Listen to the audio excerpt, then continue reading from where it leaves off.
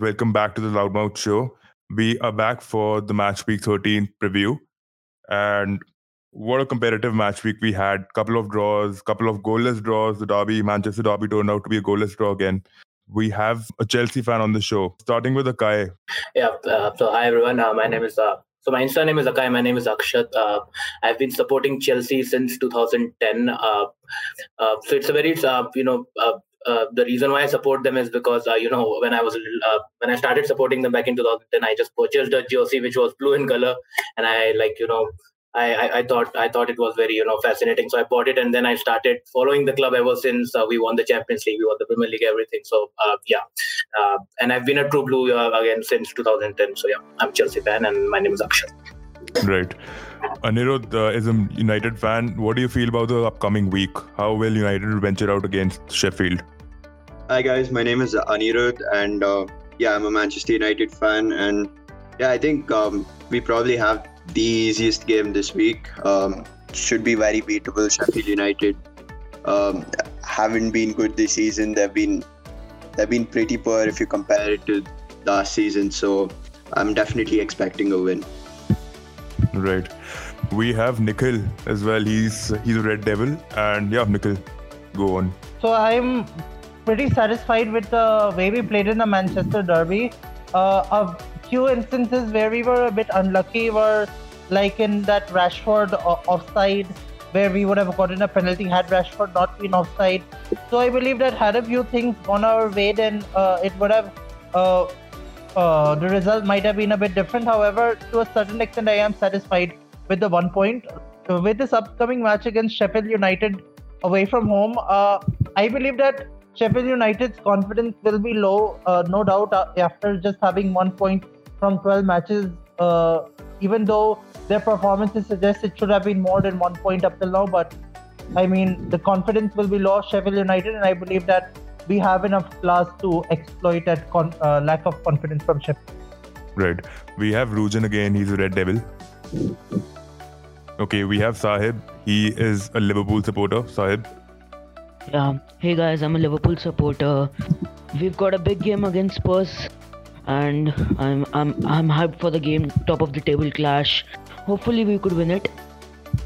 We have to. Anyways, let's just get on to the first match that we have up in the upcoming week. Also, if you guys could link what happened in the previous week, because all these matches are happening, I think within just a separate, within 24 hours, a gap of 24 hours. So let's just start with Akai. Akai, what do you think about Chelsea versus Wolves versus Chelsea? Do you think Nuno will be going in with the same approach, a 4-2-3-1 formation which he used in the last match? And what do you think about Chelsea? Which formation will they be going in? Will Lampard stick with a 4-3-3 or 3-4-3? What do you think? So I think Lampard will stick with a 4-3-3. I'm not sure who will start up front. Giroud is in form, but the last match against Everton, it was a bad day out for the team. But I feel with this match last season, Tammy did brilliantly. He scored a hat-trick in the ground. So I think Lampard might start him, but I don't know. It's a tough choice for Lampard. But I also feel Wolves are not doing pretty well this time. Also, they are missing Raul Jimenez, but they might, make it very hard for Chelsea this time. Right. Yeah. Anirudh, what do you feel about Chelsea? They lost their last fixture against Ancelotti's Everton, and also I think Chelsea didn't play that well. It was rather Everton. I liked the way Godfrey and even the other fullback played, Holgate. I think they were superb at the fullback position, and I'm glad that he switched onto a 4-3-3 yet again, because that is something which was much needed, given that Digne and Seamus Coleman are really injured at the moment. So what do you think about Everton and Chelsea, and also the upcoming match which Chelsea have against Wolves? Yeah, so talking about the Everton game, I think Everton were really good. And yeah, as you said, I'm so glad they switched to a 4-3-3 for them, because Digne and Coleman are so good as fullbacks, and I think they really missed those two. I think that's why they were a little inconsistent. But yeah, I think Chelsea were really poor. I think they need to. Timo Werner isn't firing for them. Kai Havertz isn't firing, so their new signings are probably not both not firing. Their defense has been good, and that has been pretty good. Although Mendy made an error, I think they still. I think they need their forwards to fire. Right. But what do you think about the Wolves game? Do you think will it be Wolves who come on top? Because we know that Chelsea usually go goal down, and then that is the time they actually start attacking. So is it that Chelsea would need a little pressure? So do you think Wolves will be scoring or not? What do you think? I don't think Wolves are also going in with a lot of confidence. I think they should have won that game against Villa, considering Villa were down to 10 men. So Wolves will be suffering from some lack of confidence. So this game, I think I expect Chelsea to go out there and win, but we'll have to see. Right.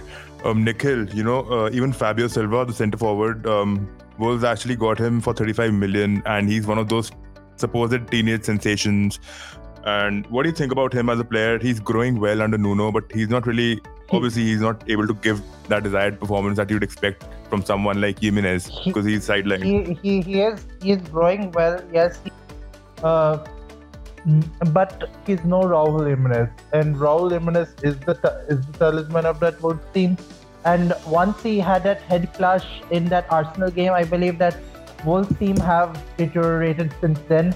And I believe that Fabio Silva is no Raul Jimenez. He's still 18 years old, and still a bit of vulnerability will be there in Fabio Silva. And when you are leading the line in the Premier League, you basically have to have that impact on your team. And I believe that Fabio Silva probably won't be the solution. And basically, it has been very tough once Raul Jimenez has gone, because their main man, their talisman, has also gone along with that. I also believe that one issue that Wolves are facing is that in the back they're not getting their settled back their combination. Hello. And primarily it's because Wilfred Boli and Connor Cody have been suffering injuries, which has basically not allowed the Nuno to get that settled defensive combination that he wishes to get. And that has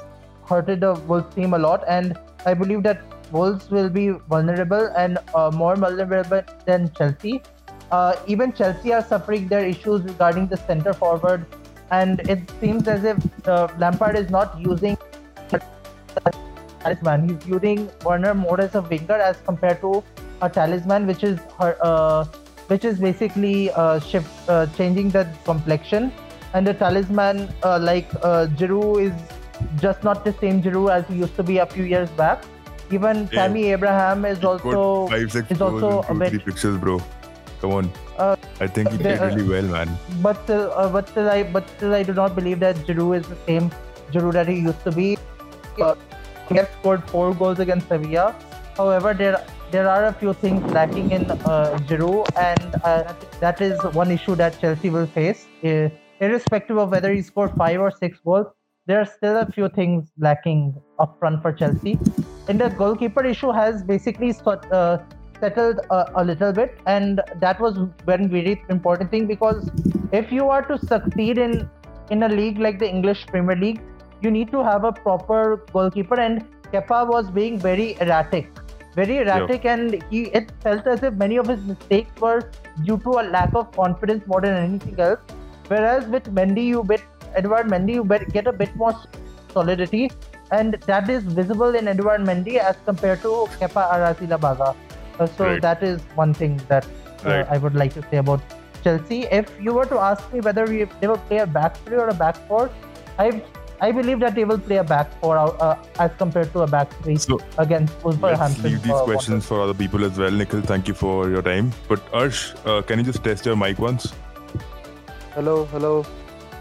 Yeah, you are audible. Audible? Yeah. So Arsh, what do you think of Nuno's Wolves as a team? And since we know Juan Montinho actually picked up on a red card in the last game, we are expecting Ruben Neves to start in with Ted Onker. And Jimenez is still out. And when it comes to Chelsea, they are nursing a couple of injuries. Pulisic might play or might not play depending on the fitness that he has. Ziyech is definitely out. Hudson-Odoi is out as well. And with a not informed Kai Havertz, do you think Chelsea can click in this game against Wolves? So I think Chelsea can win because of the quality of players Lampard has, and I think they can win because they are a really good side as much I have seen them this season, and I rate them more than the Wolves because Wolves are a good team.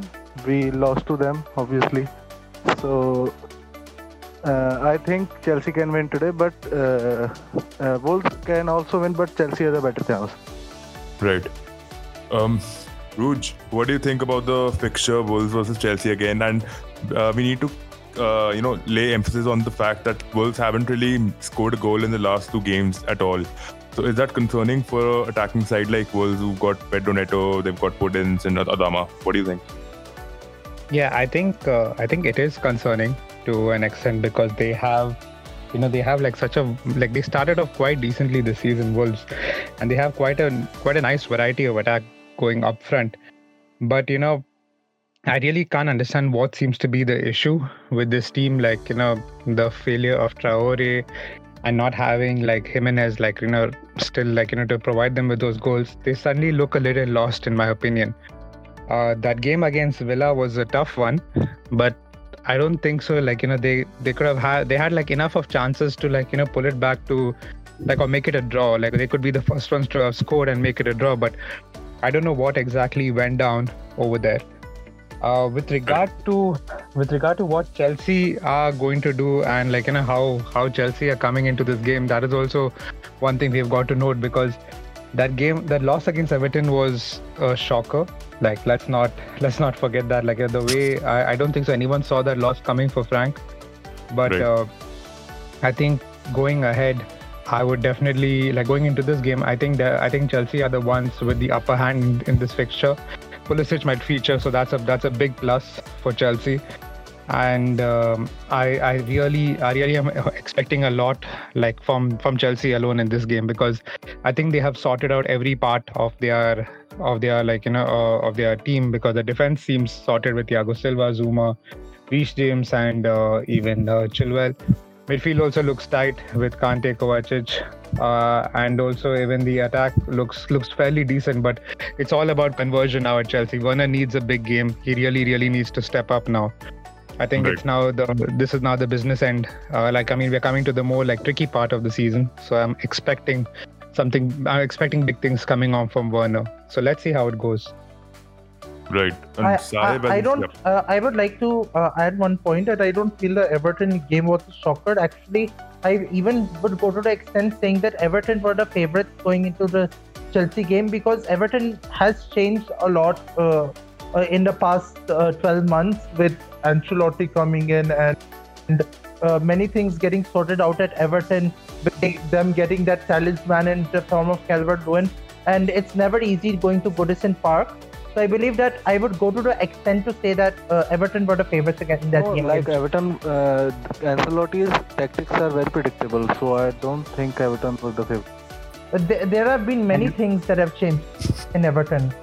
So I would actually go to the extent. Things have changed, but they actually lost the last 4 matches before this one. So I don't think they were really the favorites. And Chelsea have been winning back on back collectively. So I think that justifies everything.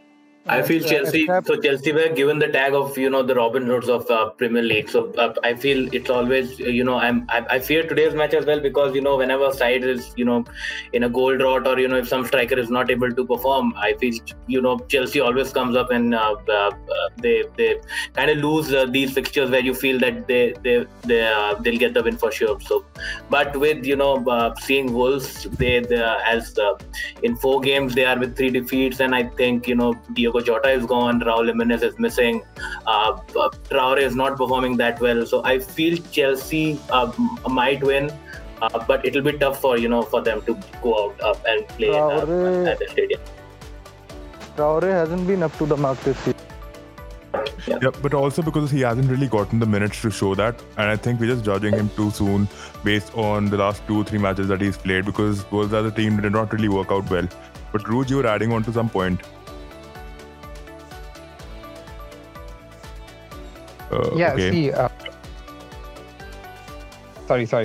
sorry about that. Yeah, so what I wanted to say was, see, like, with what Nikhil is saying, that he doesn't feel it's a shocker, because I understand that thought process, but when Chelsea were going into this game, they were going in it was their keeper that caused an error in this game.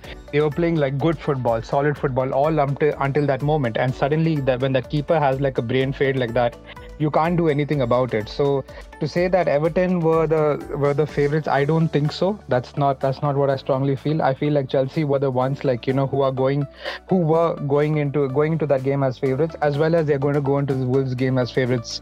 And let's see what happens tonight. Right. Sahib, what would your prediction be for the Wolves and Chelsea game? And also, do you think Giroud will be starting in, or do you think Tammy should be playing ahead? And what do you think about Kai Havertz? Should he start in the number 8 role that we've seen him, or the number as a right winger, inverted winger? What do you think? Okay, so I personally think with Kai Havertz, he would rather be better in that, a number 8 spot rather than in the right winger spot, because he has been lacking there, of course.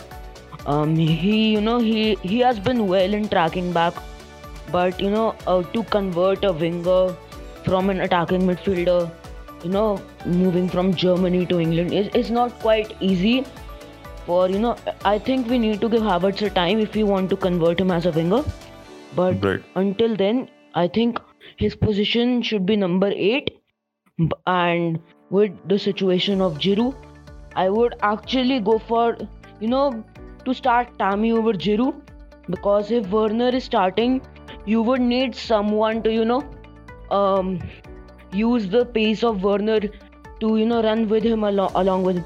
Giroud is the kind of player, he wants the ball at his feet only.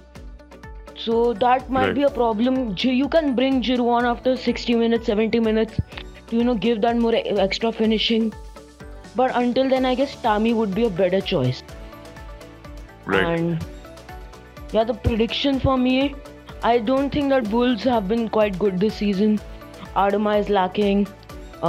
You might start Podence and not Neto together rather than having Adama Traore at the right. So I would, go for a 2-0 win for Chelsea. Okay.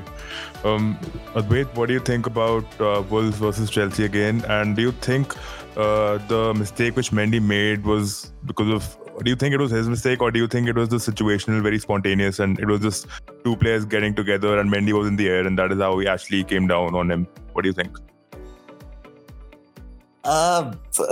This is a tough one. I think probably it was Mendy's error. I don't think it was a spontaneous collision. I think Mendy could have dealt with it better. He did a Pickford, as we're going to term it nowadays. But I think it's a good game, man. Both the teams are pretty evenly matched. I think, Chelsea will definitely go in with confidence with the start that they've had so far in the season. They'll go in with a lot of confidence for this game. I think Werner on the left might be, he's not been clicking in that position really well. I think Pulisic is due a game as well. I think it should be a good game, man. It should be a really good game. And I think Raul Jimenez missing will be a massive miss for Wolves still. So I'd rather not talk about Chelsea's backline because they've been performing pretty well this season and I hope they carry on with the same form. But what do you think about, again, you spoke about Timo Werner not clicking well. Don't you think that he's actually adding on to whatever pace they need? He's actually, crossing the lateral lines and he's actually helping in build-ups as well, even though he's not scoring those goals and assists that we expected him to do. His overall gameplay is pretty positive in terms of Chelsea's offensive movements. He's pretty good in that way, but there is something definitely missing. I don't see an end product in Werner. He's got the pace, he's got the legs. He does use that quite a bit, but he doesn't really link up a lot in the final third and more towards the opposition box. There are times where he kind of overdoes it. a little too much, where he runs a little too much or he kind of dribbles a little too much. I think Ziyech missing will be a big miss because he's their creative influence. Some of the crosses that he puts in from that right flank are insane, man. Where he just turns into his left foot and then drops the ball in pinpoint accurate crosses.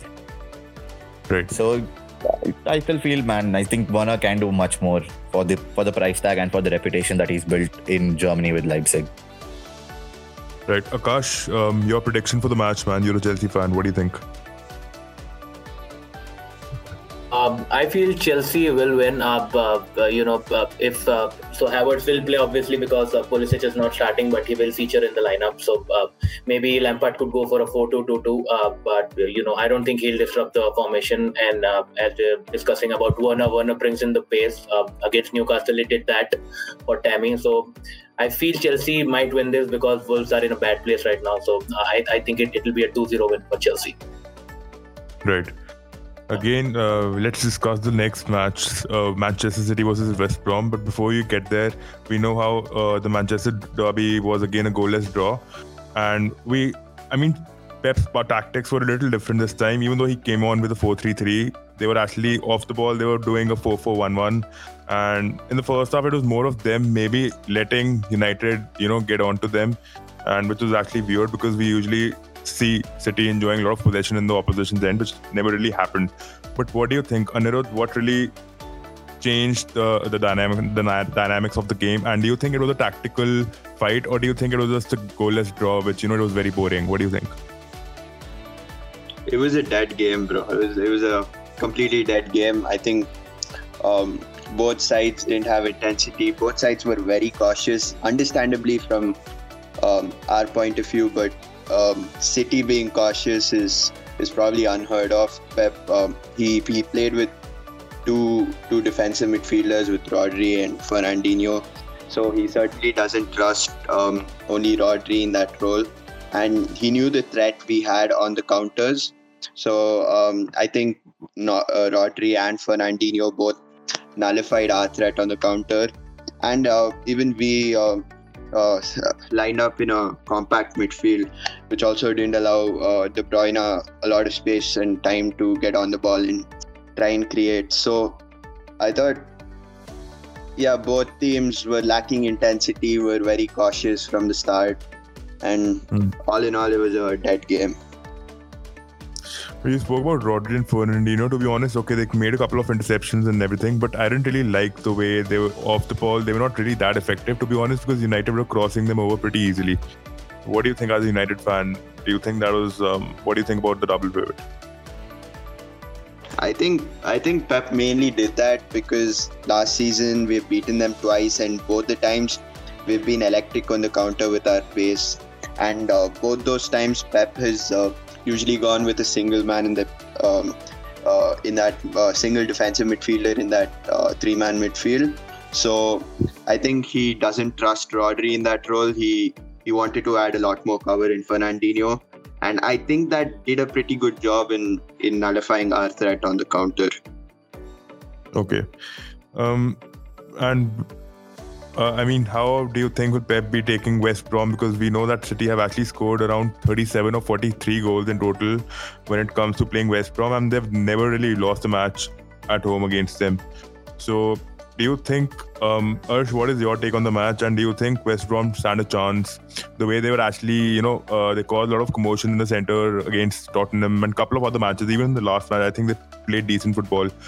And against Palace too, I think they've got a couple of good players like Pereira, who's actually injured. Bartley again, he's injured. But Gallagher is there in the centre. Do you think they have any opportunity against City? Oh, okay. So I'll first of all answer the first question regarding the Manchester derby. It felt like that chess game in which both players were trying to be cautious. So that was the way the Manchester derby looked towards me. And there was no way I felt as if City would score a goal unless we would have made a mistake, because there was not enough clinicalness that you expect from City in scoring goals in the Manchester derby. And in general, apart from that Rashford getting caught offside, even I didn't feel as if we had anything else, any other chance except to score against Manchester City. So in a way, what the guy prior to me, what was his name? Gallagher. The guy who spoke just before me, Anirudh Akshat. I'm not able to recall. Anirudh. Okay, so Anirudh was right. I would say he's completely right in calling this that game. Now coming to the Manchester City versus West Brom game, if you were to ask me for a prediction, I would say a 3-0 or a 4-0 win in favor of Manchester City. West Brom have looked quite shambolic at times, and they have been very vulnerable to concede goals. And I would believe that Pep would want his players to have a response, and those players are capable enough to give him that response. And since they have sorted out that forward issue where Jesus has come back from injury and Aguero is also soon to return, so I believe that City have that class, and I believe it should be a 3-0 or 4-0 win for Manchester City. And even the defensive issues to a certain extent have been resolved, and I believe that they will keep a clean sheet, as well as the West Brom will not offer that much threat going forward.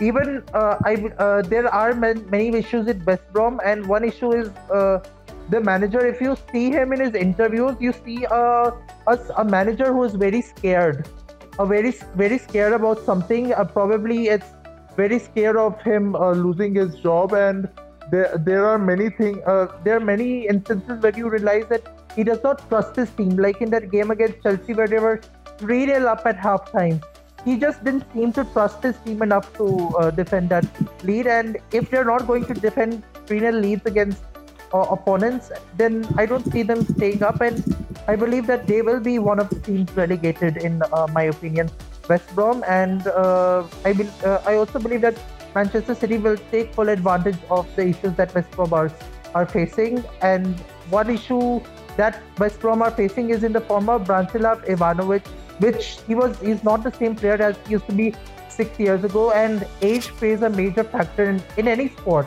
whether it's tennis, cricket, or whether it's any sport. And I believe that Branislav Ivanovic is not the same force that he used to be 5-6 years ago. But I think since the time he's actually featured in the centre half, he's actually adding a lot of maturity to the West Brom team. That is how they're playing from pathetic football to something average.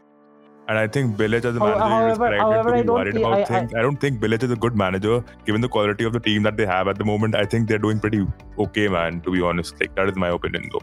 They're very vulnerable. If you see their matches, West Brom's matches, they are very vulnerable to concede goals in clusters.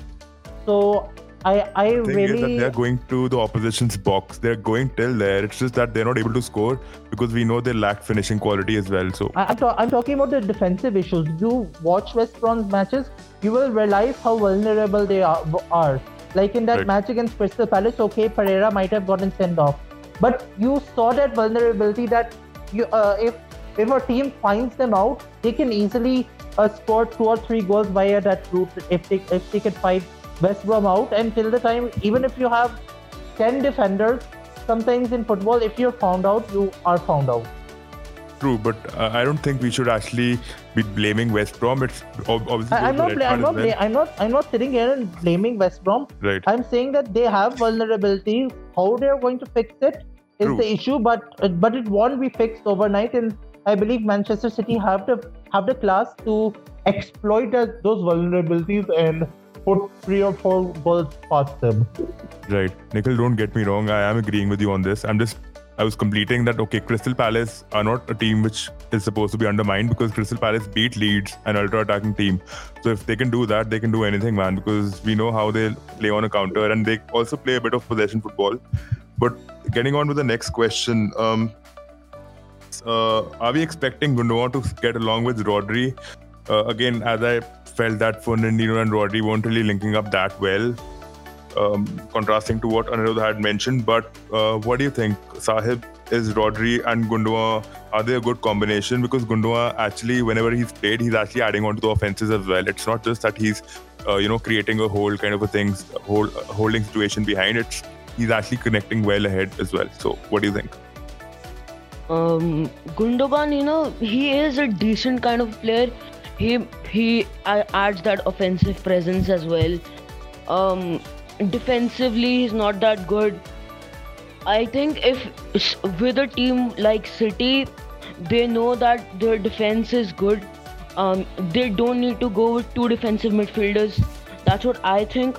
Rodri and Fernandinho. I mean, I don't think that is a good pairing. With Gundogan, it might cause it. He has that offensive presence as well. Gundogan, he's a quite decent player. Fernandinho, of course, he's a. I don't rate him. I know he's 35. He has lost all his presence as well. Fernandinho, he played as a centre back last season. Now converting him back to that defensive midfielder position is always not that easy. So I personally think that Gundogan would be a better option. Right. And Addy, when we talk about West Brom, they have an ex-Arsenal fullback, Gibbs. They've got Livermore, they've got Gallagher and Sawyers as well. These are the players who can actually add something onto the team. So what is your comment on West Brom as a team? I feel they're pretty much a one-man show. It depends on whether Matheus Pereira kind of shows up on the day. They don't really have a lot of dimensions to their game, which is probably why they are favourites to get relegated, I think, along with Sheffield United. I mean, they've got... See, the players that they've got are probably all championship players. I think barring Matheus Pereira and Krovinovic to some extent. The rest all are probably, players who have played in the Premier League in the past. Like, for example, Kieran Gibbs, you've got Ivanovic. Right. So they don't really... They're not a side that's going to, ruffle a lot of feathers of a lot of the teams. They're probably going to be a yo-yo club, going up, going down type. There's not much of stability in that team as well, unless, of course, you break the bank and they go mad in the transfer market, which is highly unlikely. A decent side, man. Probably what Norwich basically does in the modern day English Premier League. Yeah. Okay, again, what is your prediction for the game? And do you think De Bruyne is working out well for City this season? Even though, he's adding on to whatever technical assistance they need. He's doing everything, but he's not really getting those goals that he always does, right? So, and he's also one of the assist kings in the Premier League since a long time. So what is your thought on this? So I feel, I don't think City, first of all, needs, two holding midfielders against West Brom. So I feel, they might give a start to Bernardo with Kevin De Bruyne and, Rodri can play in behind them. So I feel this is a chance for, Kevin De Bruyne to open up his game and, get in some assists like he has been doing in the past, seasons. And I feel, this is a chance for Guardiola to introduce in Foden as well to, give him some minutes because he's been missing out on first team football. So I feel the defense has been doing good. Laporte and Stones are doing good. So I feel it might be an easy outing for City and with Torres and Sterling supporting Jesus. I'm not sure if Aguero starts. He was missing out due to an illness, but I'm not sure if he starts or if he plays the game. But then, if we talk about Kevin De Bruyne, I feel this is his chance to command the game and get the win for City so that they can close the gap between them and the top four. So yeah. Right.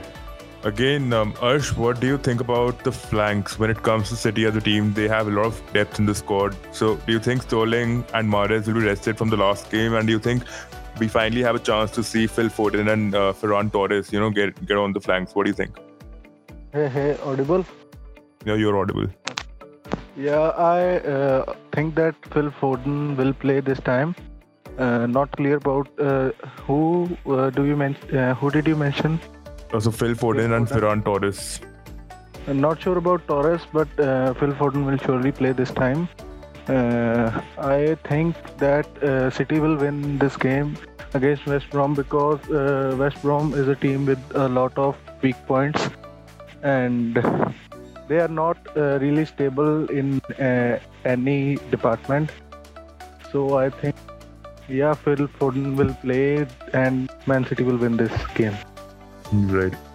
let's just get on the next match. I think it's Arsenal versus Southampton. So before we even get into the game, I think Arsenal are without Thomas Partey. Hector Bellerin actually picked up on 5 yellow cards, so he's automatically suspended.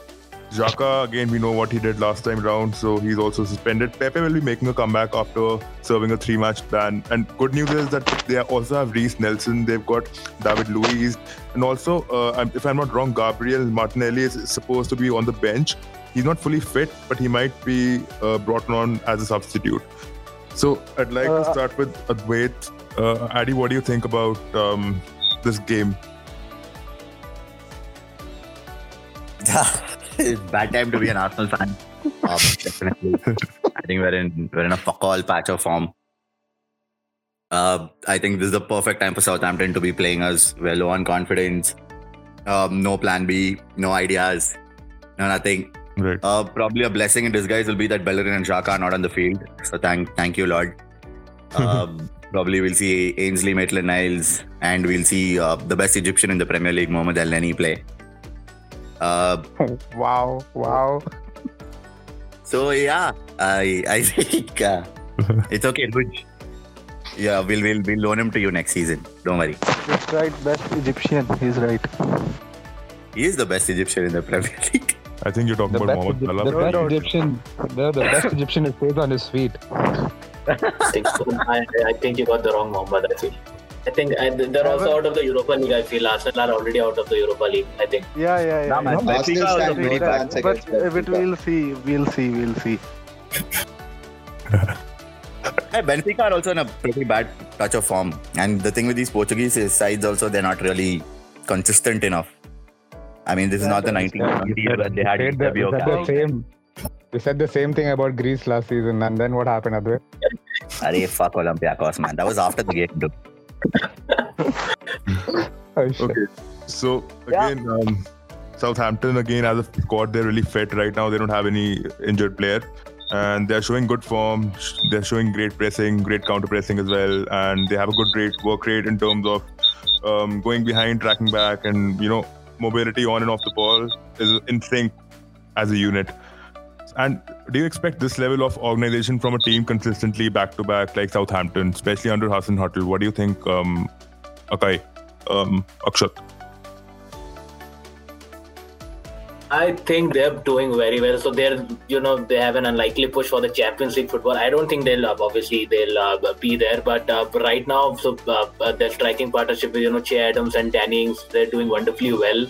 I was surprised to see the table. I wasn't following the table that much, and then suddenly I saw Southampton above Chelsea. So they're doing pretty well, and Ralph is doing a good job with the team, and I feel Arsenal do need the win, and Arteta is already under scrutiny now. They're at a bad place right now. So, but I still think Southampton might edge it, given their form, given how they're playing with confidence.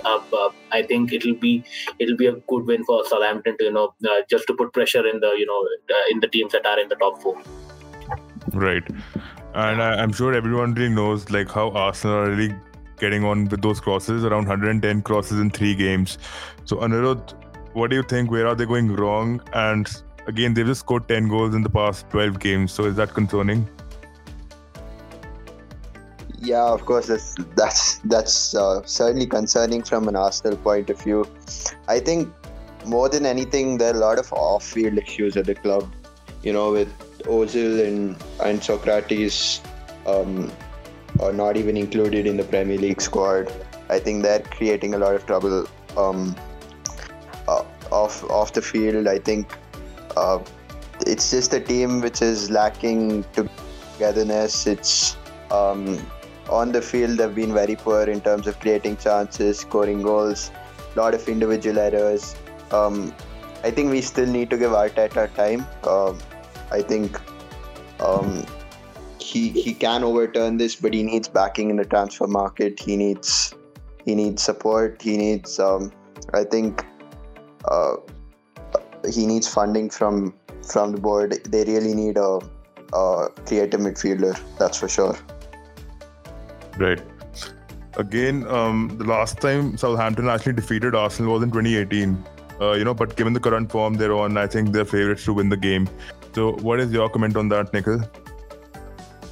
Arsenal have looked shambolic, and basically at times Arsenal remind me of my life, whether I should cry or whether I should break my head or what should I do while looking at Arsenal. And that's what Arsenal reminds me about. David Luiz, I don't think I should use this language, but it's a piece of shit. He can make five mistakes in one game, and then get it sent off in the after the fifth mistake. Their defense, even though Arteta is trying to have that defensive thought process to ensure that goals aren't leaked in, but you can just see the table and look at the goals again, and you will realize how shambolic Arsenal have been. They are prone to conceding goals. Aubameyang does not look like the same Aubameyang, and the only way that Aubameyang will score is like the way he scored against us, in which Pogba just literally gave away the penalty and Aubameyang converted from the spot. Otherwise, it does not feel as if Aubameyang will score another goal in the next 5 matches. And I think that was the Premier League goal of the month, I think. That was the Premier League goal of the month. And regarding Mohamed Elneny being better than Premier League goal of the regarding Mohamed Elneny being better than being the best Egyptian in the league, I don't know whether you were being sarcastic or what was the intention behind your statement. But I believe it's a statement like saying that Jesse Lingard is the best forward in the Premier League. That is how Maguire is the best defender. Arsenal have turned into a laughing stock, and they are 10 times a bigger laughing stock than we are. Even though I would still say to a certain extent we are a laughing stock, but Arsenal are like the ultimate laughing stock within the Premier League. Yeah, you lost anyway.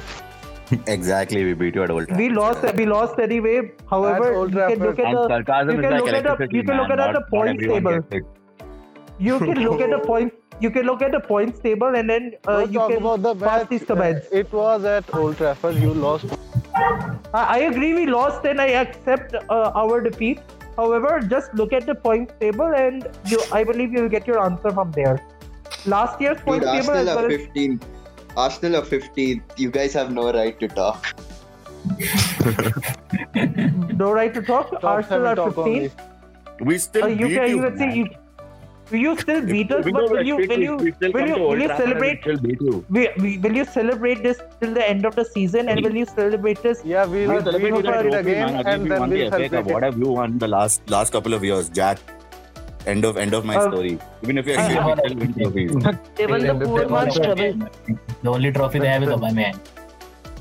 Listen, that is actually the only trophy they have is Aubameyang. And you can also use your common sense at times by thinking that who is considered the best team in England, the team that wins the Premier League. So I believe you can improve your Premier League performances and then come and speak about whoever you like, and you can resolve your issues in the squad that are pertinent. Now, it's coming from United fans.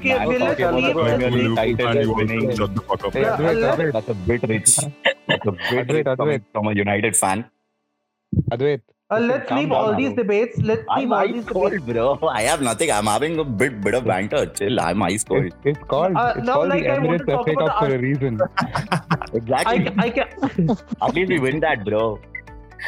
Yeah, it's supposed to go home, bro. So take it home. Exactly. Enjoy We're it. taking it home. It's sponsored by us. I personally think that Auba will score again in the wrong net. So coming to the match against Arsenal Southampton, I would not be surprised if Southampton win, and I actually expect Southampton to win, and I expect a 2-0 win in the favor of Southampton, as Danny Ings and Shea Adams are looking in much better form as compared to Aubameyang and Lacazette. Okay, so I'd like to talk a bit about Southampton as well, Ruj. Shea Adams actually played alongside Theo Walcott. When Ings was actually absent, and they were doing pretty well without Danny Ings as well. So, and with his inclusion, what do you think you make out of the match? What do you think? Will it be Arsenal's match or Southampton's? What is your take on that? So look, I'll tell you one thing. Okay, Arsenal so Southampton look very well rounded right now. They have a completely different setup going for them compared to what was happening last season. All their plans are working. Everything is working in their favor. Like especially the managers taking like amazing decisions on the pitch, and with regard to like different substitutions coming in moments and even passage of plays. So I really appreciate what Southampton are doing. I think they deserve to be where they are. That is the fourth position at the moment. I think that will be a good inspiration for Arsenal to target Southampton because they are at their favorite number in the Premier League. So I feel like to talk about Arsenal, I feel they will be motivated more in this game to come back and bounce back. The thing is, you can never write Arsenal off. Like even though after like 15, 16, even after they are like 15th or 16th for whatever their position is right now, like you can never write Arsenal off because they have so much quality in that team. It's just a matter of time when they will bounce back. So I will not I think if Arsenal secure a draw, it will be it will be a step forward. That's how I see it. And also, I don't know where. I would really like to know where Advait stands with Arteta at the moment. I know like some Arsenal fans will jump the gun and said like, oh, Arteta ball is insane and like it's the thing that's going to pull them out of this rut.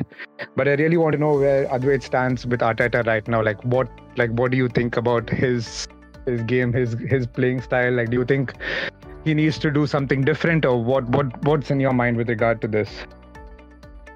I think he needs to change, man. He needs to change his play style. I think the idea of crossing the ball is not working out. Probably in the window of the one thing I'm still pro Arteta in. I still feel he can change this club, bring us on the front foot in a positive direction. He needs time because the players that he's retained are all these players who Wenger signed before he left. And Emery also had to deal, so he's not really got the right players that he wants in.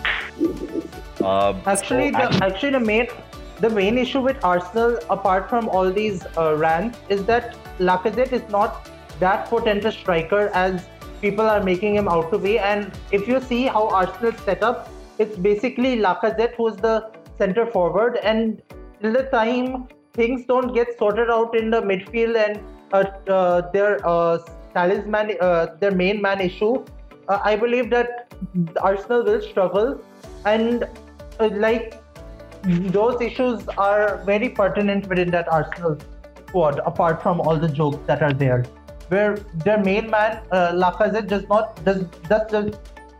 not seem like the main center forward that should be playing in the maybe. Advait, I just have to add one thing. I feel like y'all not bringing Ozil into this game, like into any game for that matter. I feel it's hurting y'all because he may be the guy to instill some creativity that could unlock likes of like Lacazette or Aubameyang or even Willian to that extent, because you are paying a guy 350,000 and he's anyway going to leave at the end of the season. Might as well use him for whatever he can offer you at this moment. Yes, there will be repercussions. Yes, there will be backlash from fans, but I think Ozil deserves a chance again. I partly agree, man. I partly agree, but I think the main issue with this is I think Arteta's trying to make a statement, and with the Ozil scenario, and I'm not very confident that Ozil's the player with the style of football that we're playing, or the style of football that Arteta wants to implement on the team.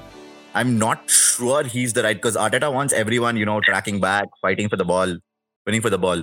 Ozil's got that bit of that lazy aura around him where, he's pretty chilled out on the field, doesn't show a lot of urgency. He's mind-blowingly creative, man. On his day, he's one of the best creative midfielders you can have. But he's kind of gone backwards post Wenger. He's not really improved or not really stepped up or not really shown. I think it's more down to Arteta making a statement. He was also good at Emery, but he wasn't really good under Emery. I think the first season was just a barren litmus test, man. That's it, nothing else.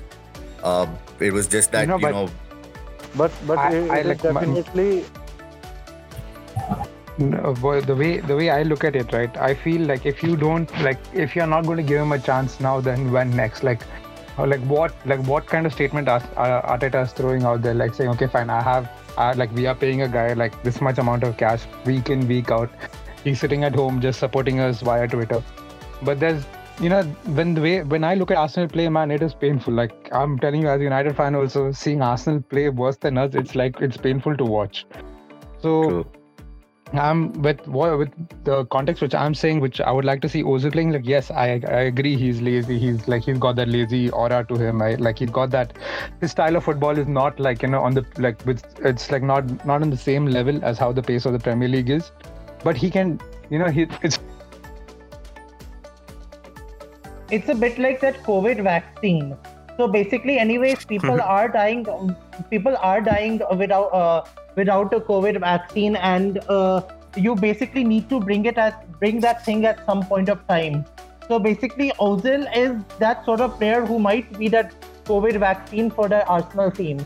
That's as far as I can see it. Yes, there would be repercussions and there would be issues that would be there when Ozil comes up. However, Ozil might be the solution, like the COVID vaccine might be the solution for the entire world. I feel Czech has better chance of playing for Chelsea than Ozil has for Arsenal. I think that's the thing. Right? Yeah, but Czech caused an error yesterday. Yeah, he did. Still better than Kepa. The only issue at Arsenal is creativity, lack of creativity, and Partey.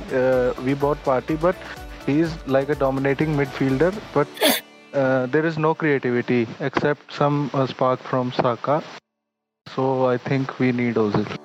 Also, I think Arteta has lost the dressing room. I feel it's happening like what happened with Conte in Chelsea. I don't think the players are now like in sync with the coach. The club is in a very bad shape right now, and everywhere I see every article or every Twitter tweet I read, it's all about Arteta has lost the dressing room. So I don't think when that happens, you need a change of coach or you need a change of the system. That's when the team starts to perform. But that is one of those excuses that every season they've been giving. They're not falling in sync with Wenger. He went out. Not Emery. He went out. Now does Arteta go out too? No, not really. Won't go out. Arteta won't get rid of all the deadwood. Chuck Mustafi, Socrates, Kolasinac, David Luiz. David Luiz. David Luiz has been decent, man. I think David Luiz is doing better than half the other defenders. I think he's doing. He's performing in par with what Holding is giving him. If you want to start from a clean slate, you need to get rid of David Luiz, man. Come on, that guy's past his prime. Yeah. He's nowhere a world class defender. David we clearly have players like Saliba who's not been getting I agree that past his prime when he joined Arsenal. Adi, who would you be getting in the team as a centre half? What do you think?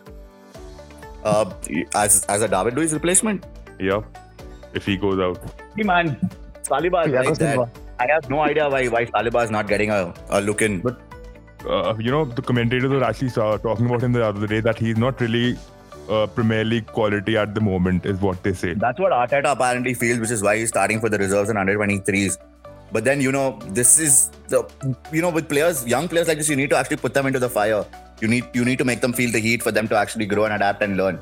Agree, he's come from a farmers league, the French league, Liga.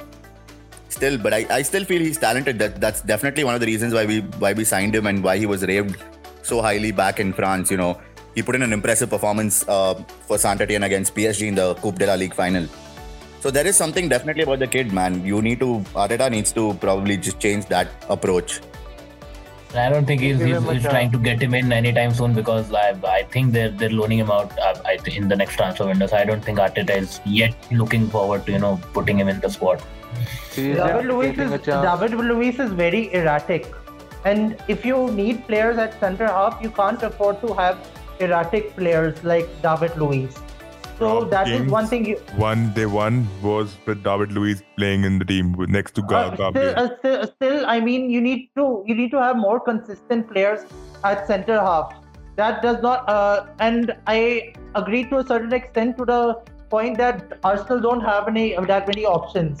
Like if you see a player like It's not about options, it's about the Mustafi, money they don't have. Even that is the reason why I asked him that question is because even if they send out David Luiz, who will they get in? Is my question. so yeah, Also, the board has been saying that they're trying to rebuild the team, but I don't see it. I don't see any rebuilding happening in Arsenal. Every time they, come out Building in with- terms of defenses, setting the defenses right happened, okay, because they stopped conceding in a couple of games.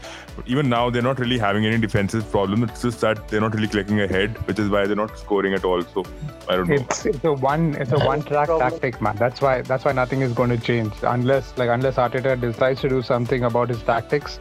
I don't see it changing anytime soon. Maybe the Southampton game we might see a different Arsenal side or different tactics from Arteta, but who knows? Only time will tell. But Roach crossing City, Liverpool, Wolves, all teams do that, dude. So what is up with Arsenal if they're crossing, putting those balls in? Tierney is doing pretty well with those crosses. Is it the players who are not finding them the right balls inside? Is it the positioning? What do you think? They must be doing something right. They must be doing something right in training, all right, for this thing, for them to still carry out the same tactic out and about. They must be doing something right where they go ahead in training and say, like, okay, fine, we have this system working. Let's try it out in games. Now the thing, it's not materializing in games, and what's your next best thing to do is to come up with something else. Playing Aubameyang on the left, like, okay, and using his space, but then now any other team can read that moment and say, okay, fine, Auba's playing on the left, let's put our fastest wing back or winger, a right back over there, and let's try to nullify him, or let's try to be like a little more physical on him. It doesn't solve the problem. You know what Arsenal need to start doing what United does in certain moments. They switch forwards up, even with Liverpool for that matter. They switch positions of their forwards. They got to keep pushing forwards around in different positions, because with that one track of tactic, okay, just switch from right to left, it's just not working out. Sometimes the delivery is also horrible. It goes over the defender, it goes over the forward, it falls short, it goes to the keeper. It's not, even though it says 110 crosses in 3 games, but you have to see how many of them were good enough chances. That's my concern over here, and I don't think so. There is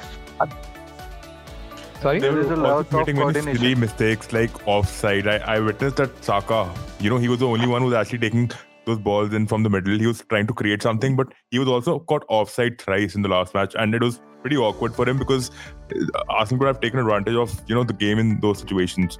So I think with each and every match they're getting in a new, some or the other, something is happening, man. It's not just the crosses, as a team as well. They're not really functioning as a unit, is what I feel. There is Look, lack man, of a lot of coordination. changes need to happen. Lacazette hasn't completed a single pass to Aubameyang. A successful Also, pass to Aubameyang. if you're talking about putting in crosses, I think there was a record for, I think, Sheffield United or someone. They have the most crosses in a game, and they lost the game. And similarly, I think someone else, I don't know, some low line team, they were second in putting in crosses. They also lost the game. I don't know, and it's easy to read now. Arteta last time he said that we're putting in crosses. It's just that we're not finding the man, or it's mass or whatever. But I don't. It's easy to read now. I don't think that strategy is working for them. It's definitely not working for them at all. And we need a lot of changes. Yeah. I believe that Right from the board. Arsenal can try one thing up till the transfer window. Is that thing of how's the best way to get the result and get as many maximum points as they possibly can from a match. Whether it's by having defensive solidity, which in a way is they're trying, but it's not really working. Have that defensive solidity, try to get that clean sheet and see if they can nick that goal in from somewhere. The problem or try to have that attack and say that, okay, if the opponent scores 3 goals, we'll score 4. If the opponent scores 2 goals, we'll score 3. But they're not even getting basically those at one goal, man. What are you talking? Okay, I get your point. I'm talking about a thought process that is there. Yes, with that approach only, they're putting in those crosses. Why do you think are they putting in those crosses, man? Come on. No, the thought process does not look that much there. That how is the best way to get the results? Because they have lost the last few matches and many of their defeats have been very catastrophic. And at this level, you can't have catastrophic performances, which Arsenal are having. Also, I don't think players would want to join a team that has been performing like really poor for the past 2 or 3 seasons. I don't know about the January transfer window. They have been linked to some big names, but yeah. Yeah, I think Szoboszlai is going to Leipzig. No, he is going to Leipzig, man. Yeah, maybe. There was also some news about Fabio Vieira maybe trying to land in from Porto. I'm not sure. The links are Okay, guys, let's just Eriksen. get on with this conversation because we have a couple of other matches we should discuss. But let's get on with Addy first. What is your prediction for the match? Arsenal versus Southampton. Southampton 2-0. Wow. So confident. Yeah, man. I think we're in a mess. A lot of changes need to happen. It needs to start from the board, from the owner. Can you fucking believe we signed Pepe for fucking 75 million and Chelsea got Ziyech for 30 million? I think you're still paying for Pepe because it was in installment of 15 million each every year. Still, man. So a lot of changes need to happen. 7.5 million, man. Pepe hasn't performed for 7.5 million out of 7. Exactly.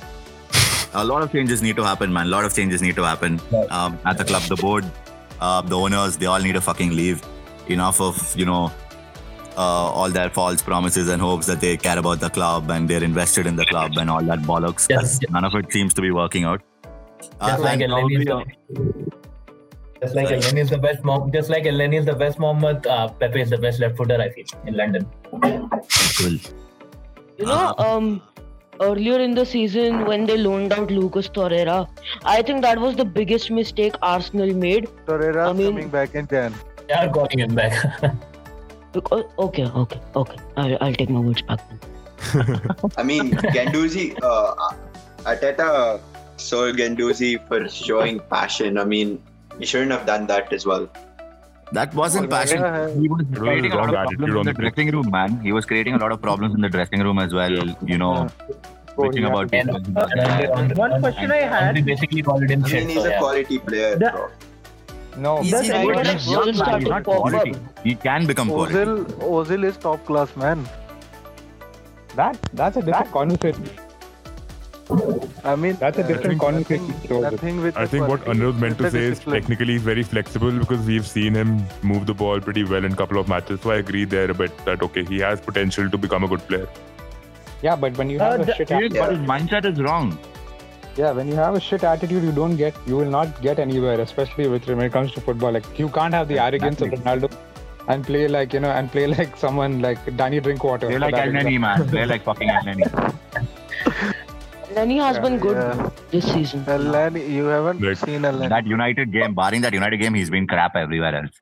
Contract Does extension. anyone I have think their whole team has been crap, bro. You just can't barge out on one player. I think only Does anyone Gabriel's have been decent. Gabriel Does anyone Gabriel have and Also Saka to have solve your... Tierney. Leno. Yeah, does anyone have an Arsenal player in their FPL team? no. Does anyone have a No, dude. I have Aubameyang, bro. Aubameyang? I mean, what kind of a crime You're are you lost, making? You will get -3, bro, every week. Yeah, but I mean, can take 11.5. it, But I can take. I suggest that you just quickly go and switch Aubameyang to De Bruyne, because having Aubameyang is the stupidest thing you can have at this point of I time. would still say Watkins And is it'll better. so happen, Nikhil, you've been on the podcast after a long time and you might just jinx it for them. And I think Arsenal might nick it.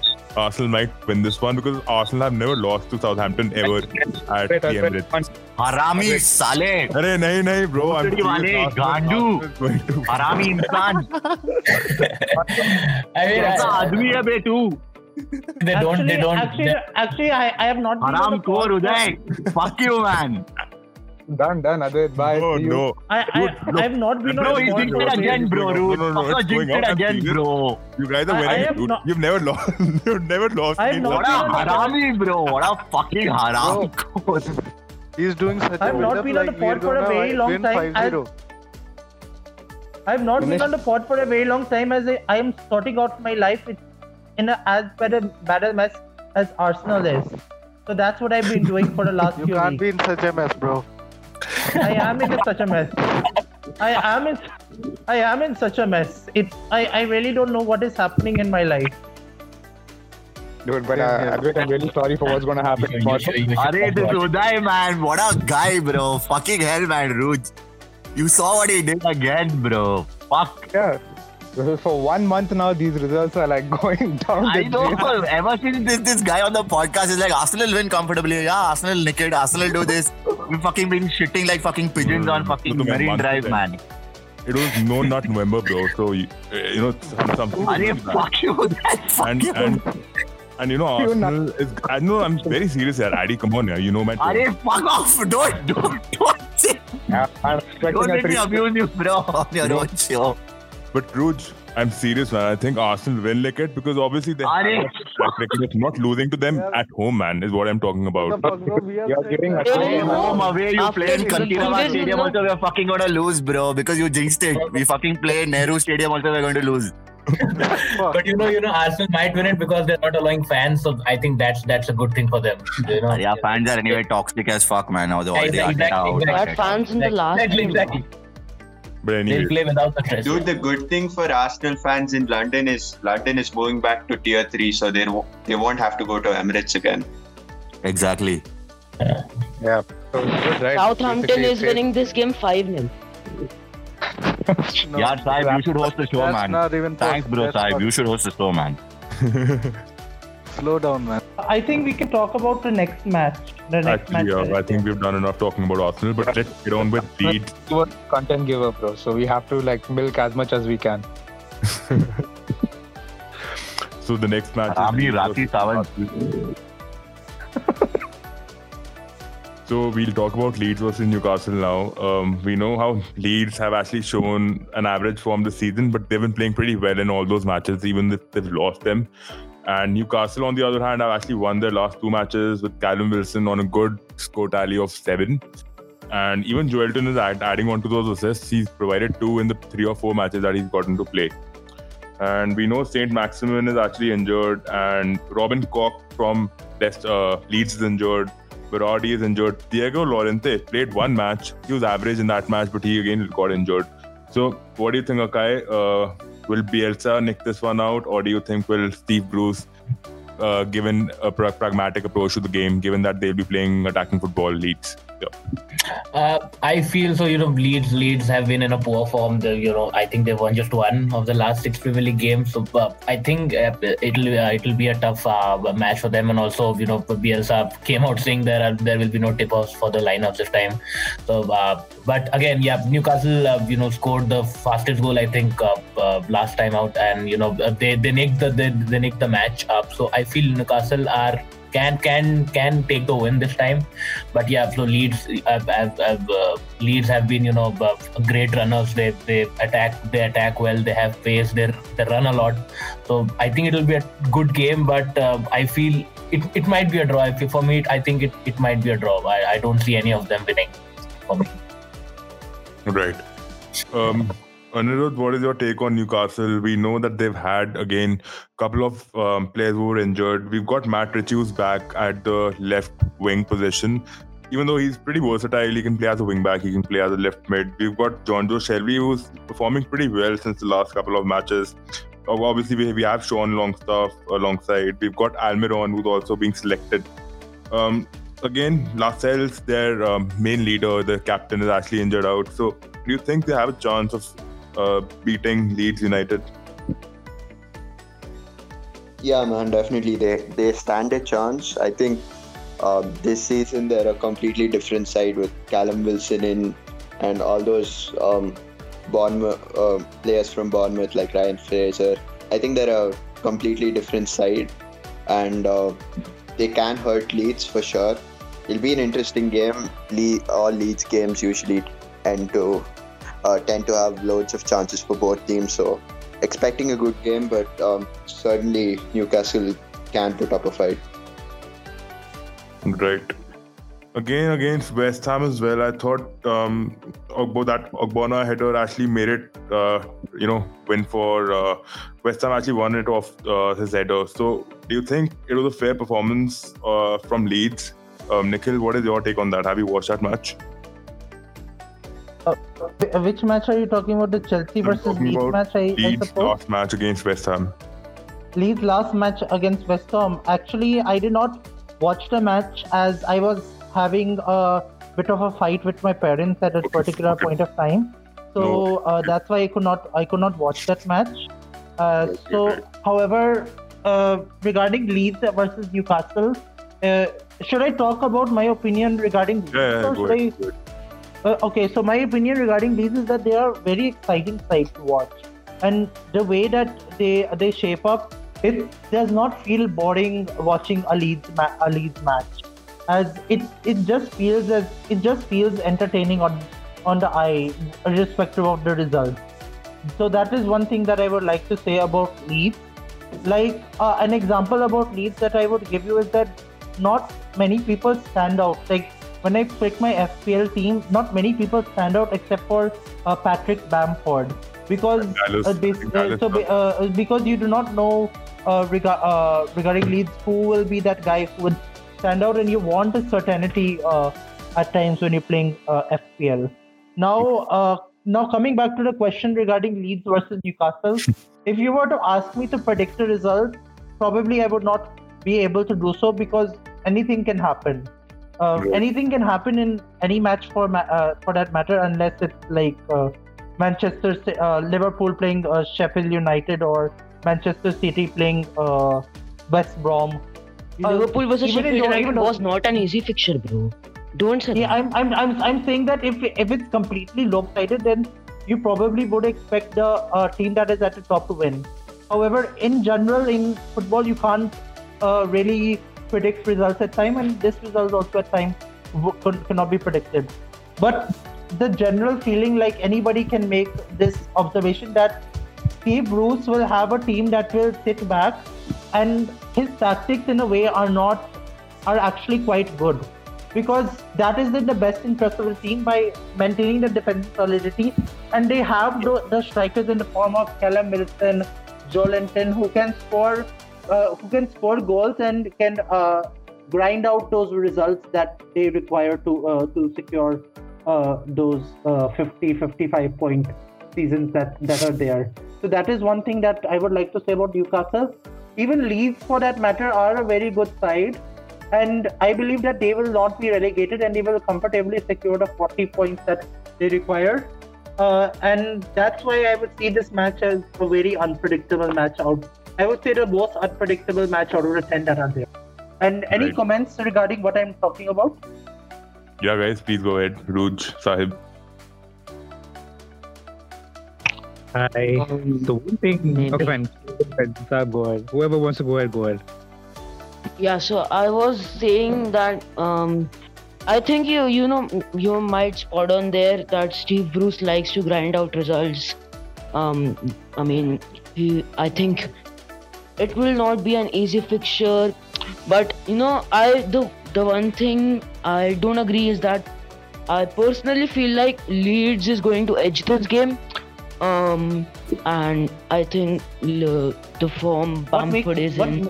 What makes you say so that Leeds will edge this game with so much confidence? After the performance versus Chelsea, I was also not quite sure about Leeds, but I have always backed Leeds about this. They like to run a lot, they like to do possession play, man marking. I think, in the next game against Newcastle, they will feel like they need 3 points, they need to climb up the table. Because earlier in the season, I was thinking that they might get European competition, which is a bit mad. But I think that if Leeds grind out results like against Newcastle in a few days, I think they will grind out it. And with the current form Bamford is in, Calvin Phillips, giving those balls to Bamford. But I think that Leeds will comfortably win this game. Not comfortably. Right. But so my response to Nikhil's question is, Nikhil, I think Leeds will definitely win this game. I'll tell you why. Because you have Jamal Lewis, who's not very good defender. He provides good offensive balls. You've got Clark, who's playing next to Fernandes, because you don't have Lascelles, he's injured. You have Murphy, who's playing at the right position as well. He's not that good in my opinion. Then I think Newcastle as a squad are very average. So you can't expect Leeds not to run down on them. It's not like Crystal Palace versus Leeds, maybe, where Crystal Palace has good quality players because they're on a counter-attack, they build up pretty well. So I don't think Newcastle is like Crystal Palace. So I think it's an easy win for Leeds. Yeah. Uday, I'll disagree, man. I also disagree with this point. And yes, Jamal Lascelles not being there would have a grave impact on the team. However, I believe that Steve Bruce's teams have historically been set on defensive solidity.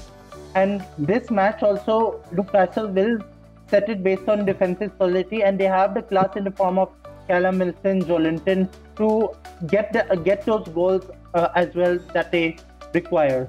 So I believe that it won't be that easy a win for Leeds.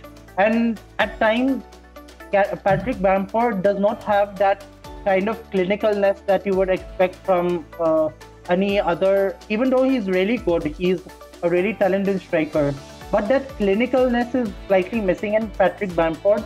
So I believe that even though you may praise him, and I'm not taking away credit from him, however, there is a sort of clinicalness that you wish in a Premier League striker. And I won't say that Patrick Bamford is a bad striker, but he lacks in that aspect a bit. Right. Yeah, IDP was saying. I feel Patrick Bamford would definitely come in and score, but as we've seen, Leeds United have given away their leads quite a lot of times this season. So I probably feel it'll be a 1-1 draw. Leeds going in, scoring in first, but then giving up their lead. And Dwight Gale has come back, and he is. I feel he can trouble the Leeds defenders if he starts for the team. Right. I actually have one point to say. I would like to talk about Bielsa for the past couple of weeks. So what I have noticed with the Leeds performances are they're again very inconsistent, and you don't know what Leeds team are you going to what kind of performance you're going to get from Leeds Leeds until the half time or the first 10 minutes into a game. Having said that, I feel he's trying to be different with his team. He's trying really hard to be different with his approach in games and all. But as we know with the quality of this league, that even a Sheffield United can be prepared for a Leeds United and still dismantle them. Given how teams read tactics, especially on this level. So I don't know what his approach is going into certain games. Sometimes I was quite confused with that approach he went into the Chelsea game. And also right now, as we discussed in the beginning of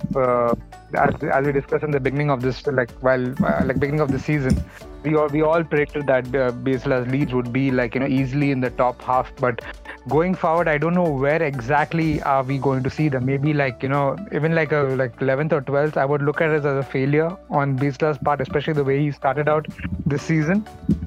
So that's my 2 cents on Leeds at the moment. Ruj, you're on point with whatever you covered, on Leeds. But I think I disagree with you on the fact that that any team can actually, plan or strategize and, beat them down. Because they've actually improved their defenses. If you've seen from the first match, from City's match as well, they had an issue tracking back because most of their players were ahead and they used to leave 2 people behind centre halves, Cooper and I think Dallas. So I think when it comes to that, they've actually improved it in a way that they're keeping those players on the midline and they're tracking back pretty well. Even Alioski, for that matter, he comes ahead with Harrison from the left. So I think they're pretty balanced, man, in that scenario. And whatever goals they've conceded, they're not embarrassing anymore.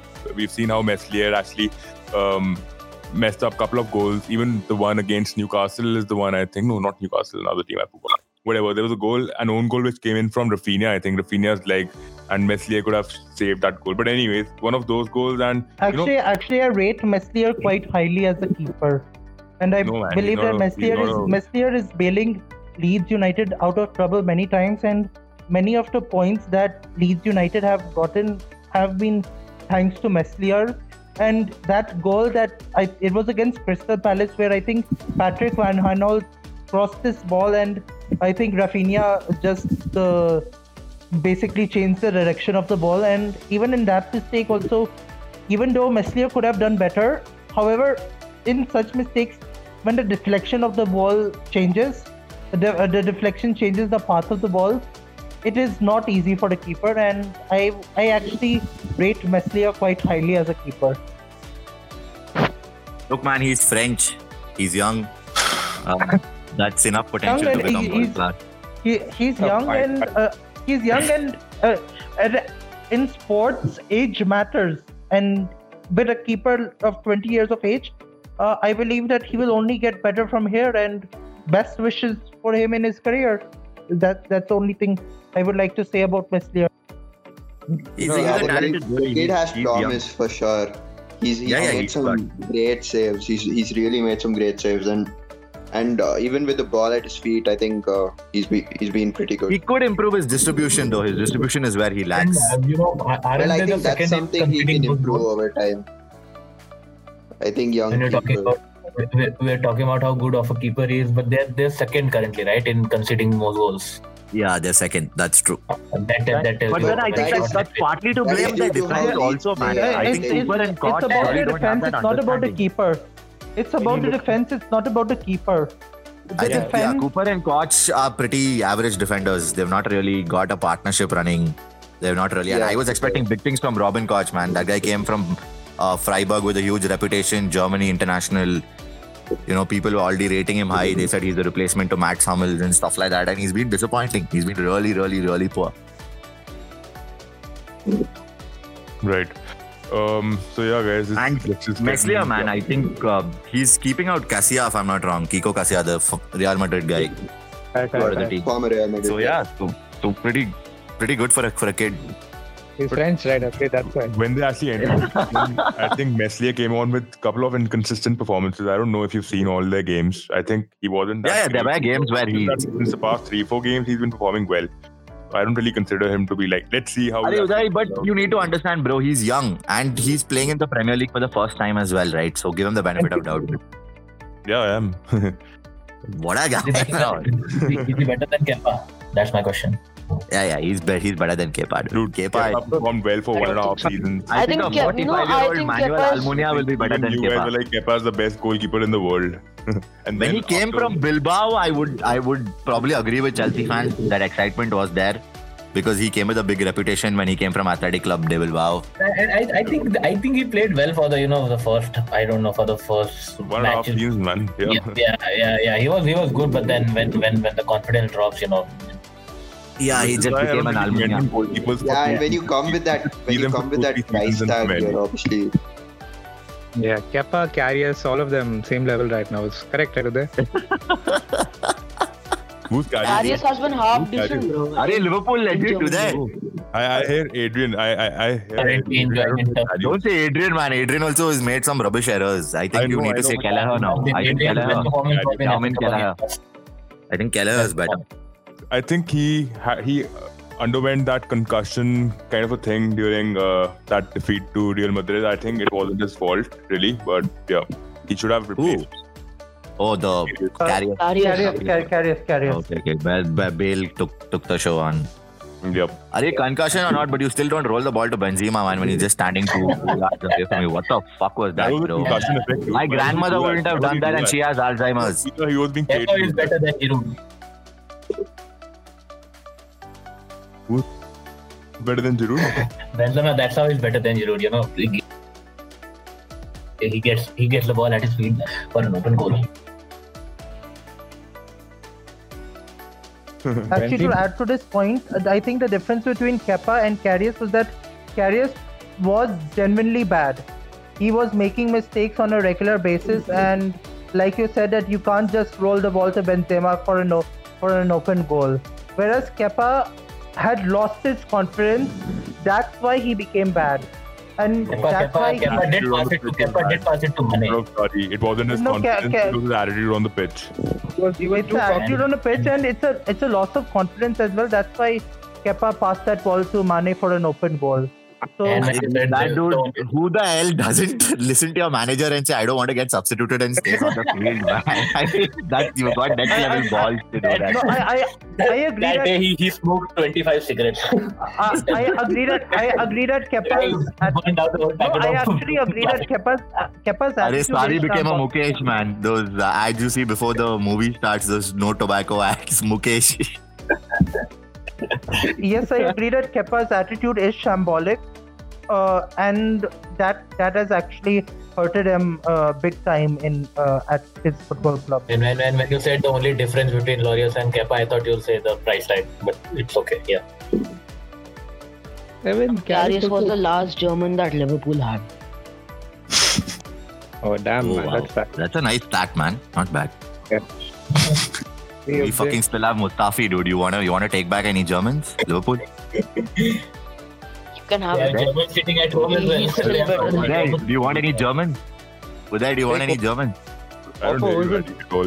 Arey, take 2 Germans, man. Ozil and I'm Mustafi. actually wanting Kai. You can give out 2 weeks. I'll happily take Yeah, Ozil. Timo Werner and Kai Havertz. Kai, are you cool with that? I'm not sure. I think Havertz is on path to become the next Ozil. I don't know. Still judging him too early, but I think That's an overstatement. Nah, man. That's a little harsh, bro. That's a little too harsh. I got, but the price tag he's came through, and the name he has built in. I still think he has had enough time. But if you even go by the average rating, if you go by the performance, he's had only I think 1 or 2 matches he's played well. But he's just recovered from COVID. He's new to England and all that stuff. Yeah, new weather, new system, new style of football. Give him time. I think fair assessment would be after a season or 2. Yeah. We feel that you Chelsea fans are extremists sometimes, man. Bro, you're like Arsenal fans only, man.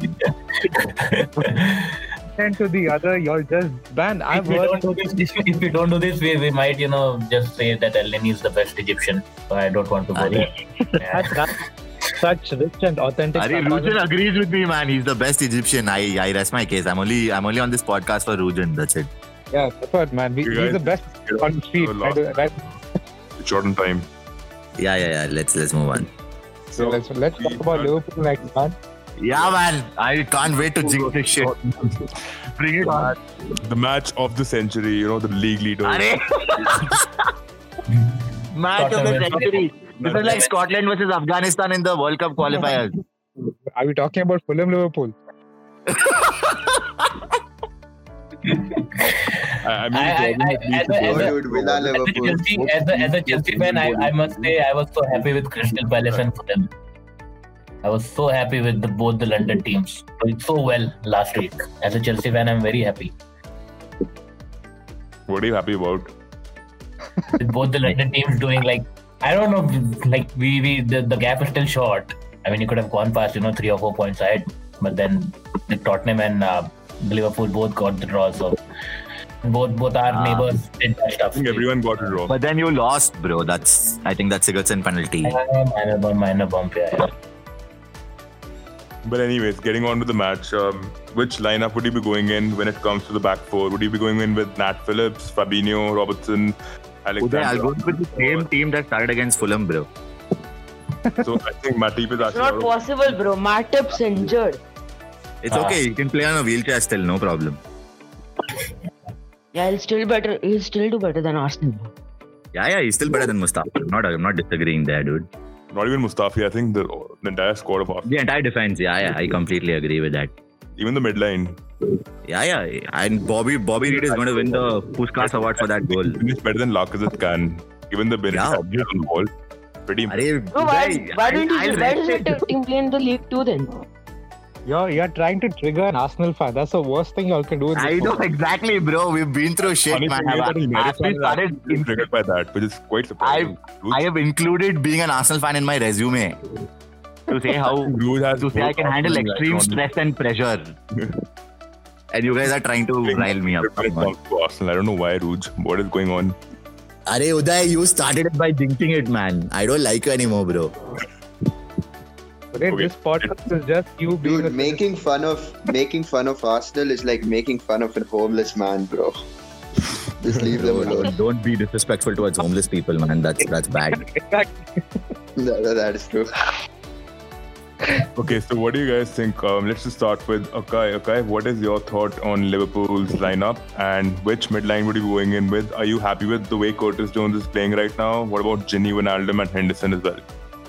Yeah, so I think all these three names, I think they should start. Against Fulham, the keeper Areola did pretty fantastic job. I still remember that run which Jones did. We couldn't finish it off. So, and also Henderson got the chance of claiming getting a goal, but then Areola was in terrific form last match. But I do think Wijnaldum, Henderson and Jones might start for them. I'm not sure if Matip is playing, but I'm not sure who partners Fabinho in the centre back position. But I think Trent wasn't on point in the last match. I didn't see the whole game. I did see the second half, and I don't think he performed well. But again, he can go with the same lineup. Not sure about Matip if he's playing or not. But in midfield, I feel Jones, Henderson, and Wijnaldum can partner together. And Jones did play well against Fulham, so yeah, he should get the chance. And up front, I think it will be the same trio, Mane, Salah, and Firmino. So but if we talk about results, I do think Tottenham has an upper hand in this match. Right. Anirudh, what is your take on Liverpool's front three, given that they're not really clicking this season and they're getting a lot of service from behind, even though we've seen that, constantly we lost Van Dijk, we lost Fabinho in between, we lost Trent as well. So team's been rotating with Nico Williams coming in, with other academy players coming in who've actually done pretty well and they've made a mark in the Premier League. So what is your thought in the game, and do you think Tottenham stand a chance against Liverpool, given that they might just sit behind deep and might attack on a counter, and they even enjoy some possession in the opposition's end? So what is your take on that? Yeah, bro. Definitely. I think this is a game set up for a Mourinho masterclass. Just sitting back and defending and playing on the counter. So yeah, I expect Liverpool to have the ball for most of the game. Expect Spurs to play on the counter. The threat of Kane and Son is always there. I think Liverpool have a lot better squad depth this season in terms of they've gotten Jota. I know Jota is injured this season, injured now, but I don't see the front three changing. I don't think Klopp will try and play anyone else.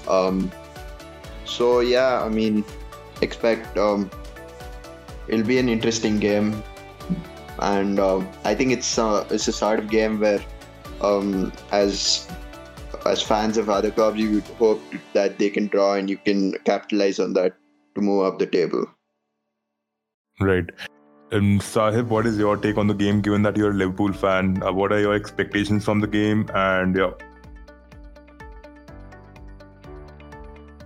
Okay, so I expect a win.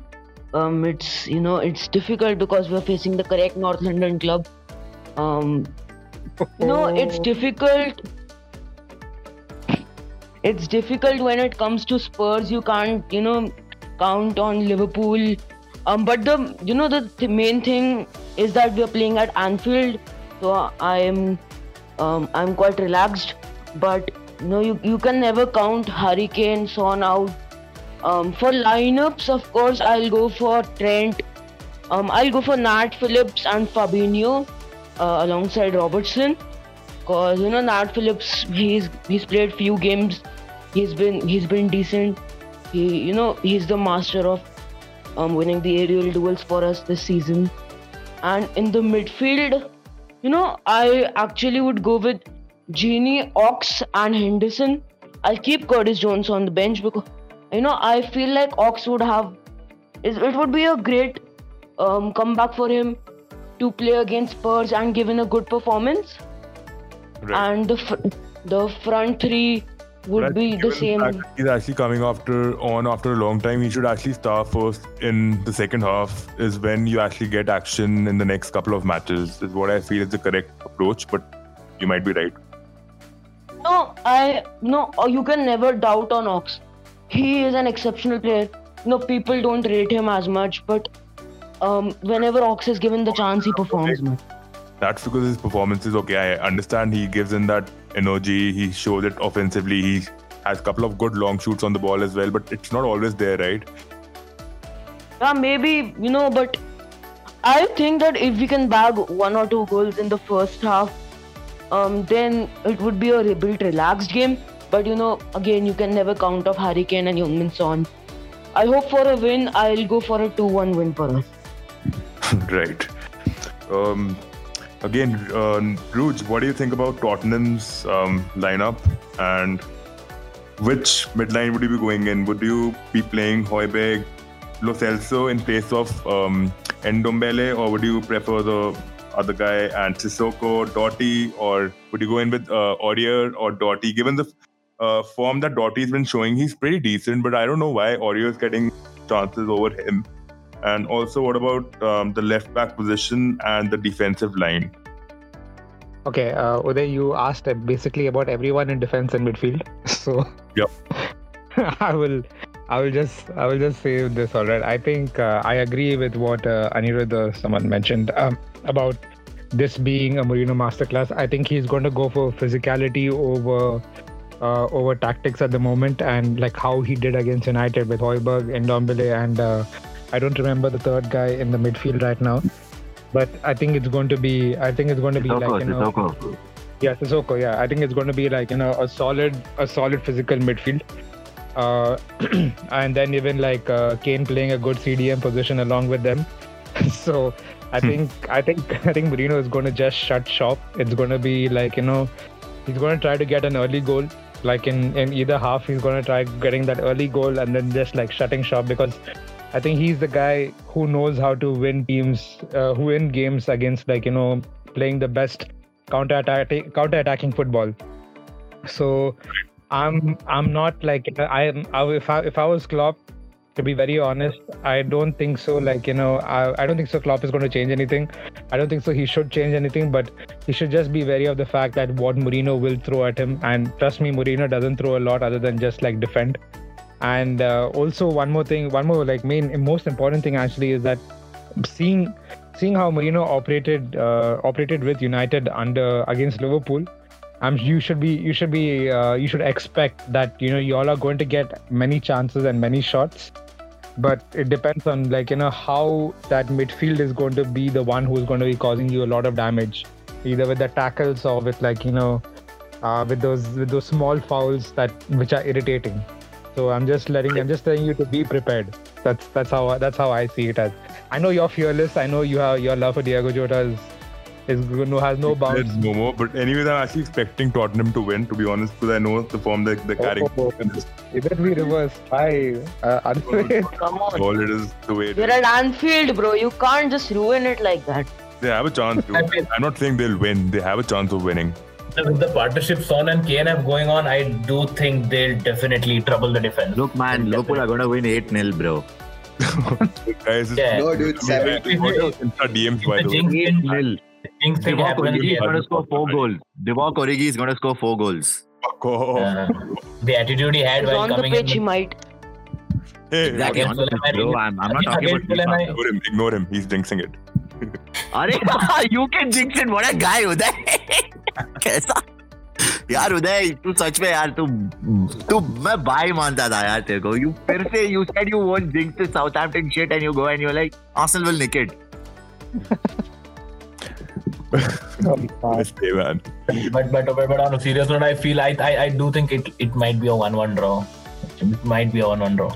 Look, man, all seriousness, I think Mourinho's bubble is going to burst at Anfield. It's going to be a Liverpool 2-1 win. It'll be a close game. It'll be an interesting game to watch, definitely, because one team is going to be attacking and one team is going to be trying to defend.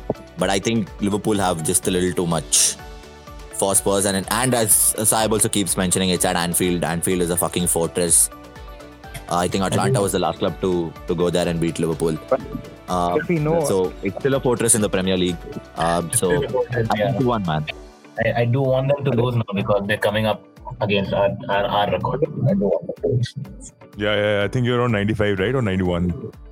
No, I don't think we're in the 90s. I think we're in the 80s. 86, bro. 86 is the record which Mourinho had at Chelsea.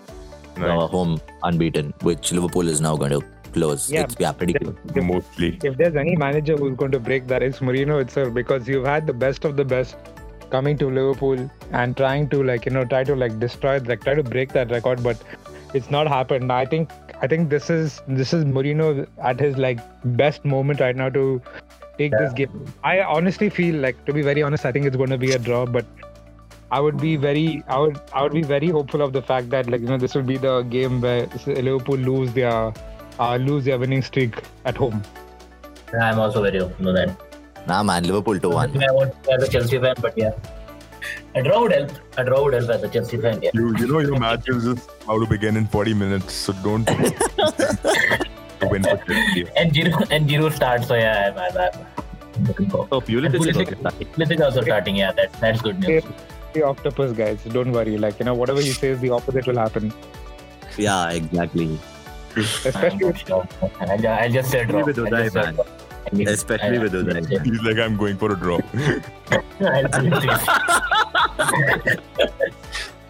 Uday, your podcast changes fans, bro. It does that. At the rate Arsenal is going, I'll probably have to start supporting West Ham United, man.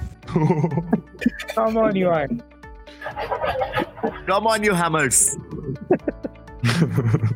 Dude, forever. Sporting would have a better chance if you support West Ham than win. Arey, Saib, bro. Okay, bro, I get the picture, man. I know we suck, bro, this season. Chill. This season? Just wants to whack We've been pathetic. We've been pathetic from that time and all, but yeah, cool. Are you wanting to discuss Sheffield versus Manchester United, or are you okay with that? God. What a purpose for Dude, shots fired, dude. Okay, Dude, so- shots fired. Oh my God, I feel so bad with that comment. Oh no, I'm going to cry now. Are you Wait, crying? Oh my god, dude, I'll give you handkerchief. Take it. What a dirty statement to make. Manchester. It's like back to school of you. Expected back of you. Today is Linga's birthday. Did you wish him a happy birthday? Shit chest for them. Arey, Uday, tag him, bro. You need to tag Jesse Lingard today, man, on the Loud Mark show. You need to tag him in this I podcast. think he might just respond. He might just respond to that. That guy is beyond meme. He's a legend, man. Okay, so anything else regarding Liverpool Tottenham? No. You want to add something? You can. Yeah, actually, I believe that Liverpool, if I were to predict a result, I would say that a Liverpool 1-0 win or those type of margins will be there. And I do not feel as if the result will be that volatile, as both, as predicted, would play in a counter-attacking style. So I won't expect too many goals in this match. And I believe that the team that can nick that goal or provide that extra finish would come out winners in this match. So, any other questions? No, I don't have any questions. But I was wondering if you guys want to discuss the Sheffield match, because I think it's getting too late now. And yeah, so you can give in I your want to see the 4-0 win. United match. What do you guys think about the United match? Brewster hat-trick, Sheffield 3-0, that's all. Yeah, I agree. I second that. Saib, bro, if this actually works out true, listening to your words, I'm gonna play Brewster in my FPL. If it comes true, Saib, whatever you want, bro. I'll buy you tickets to go and watch a Liverpool game at Anfield, man. What a lie. I just don't want Bruno Fernandes to do anything in that match. I don't want him to get an assist or a goal. I just hate the face. I hate the guy. You hate What do you? of a success story, bro. That's your fault, not ours. And talking about Bruno Fernandes, I think even Arsenal also probably needs someone like that, man. Someone of that level. That guy single-handedly came and changed United, man. Seriously. I actually was that guy. I actually love that guy. I actually love that guy so much that I take his name 3 times each day. That's how much I love that guy. Because Well, you can also ask him for his nudes on Instagram, no problem. You can ask me for extra rabbit teeth. no, like in general discussions, I use tell his name 3 times in a day, not in the sense that you are talking about. So in general discussions, I would love to know the context. I would love to know the context you take his name 3 times a day, but I think that podcast, this podcast will go for no, like while talking about football. So basically, I don't have that much to do. So while talking about football, I actually take his name 3 times, 3 times a day on an average. Not in the sense that you are talking about. No, I don't know. I don't know what. I'm still so confused. I don't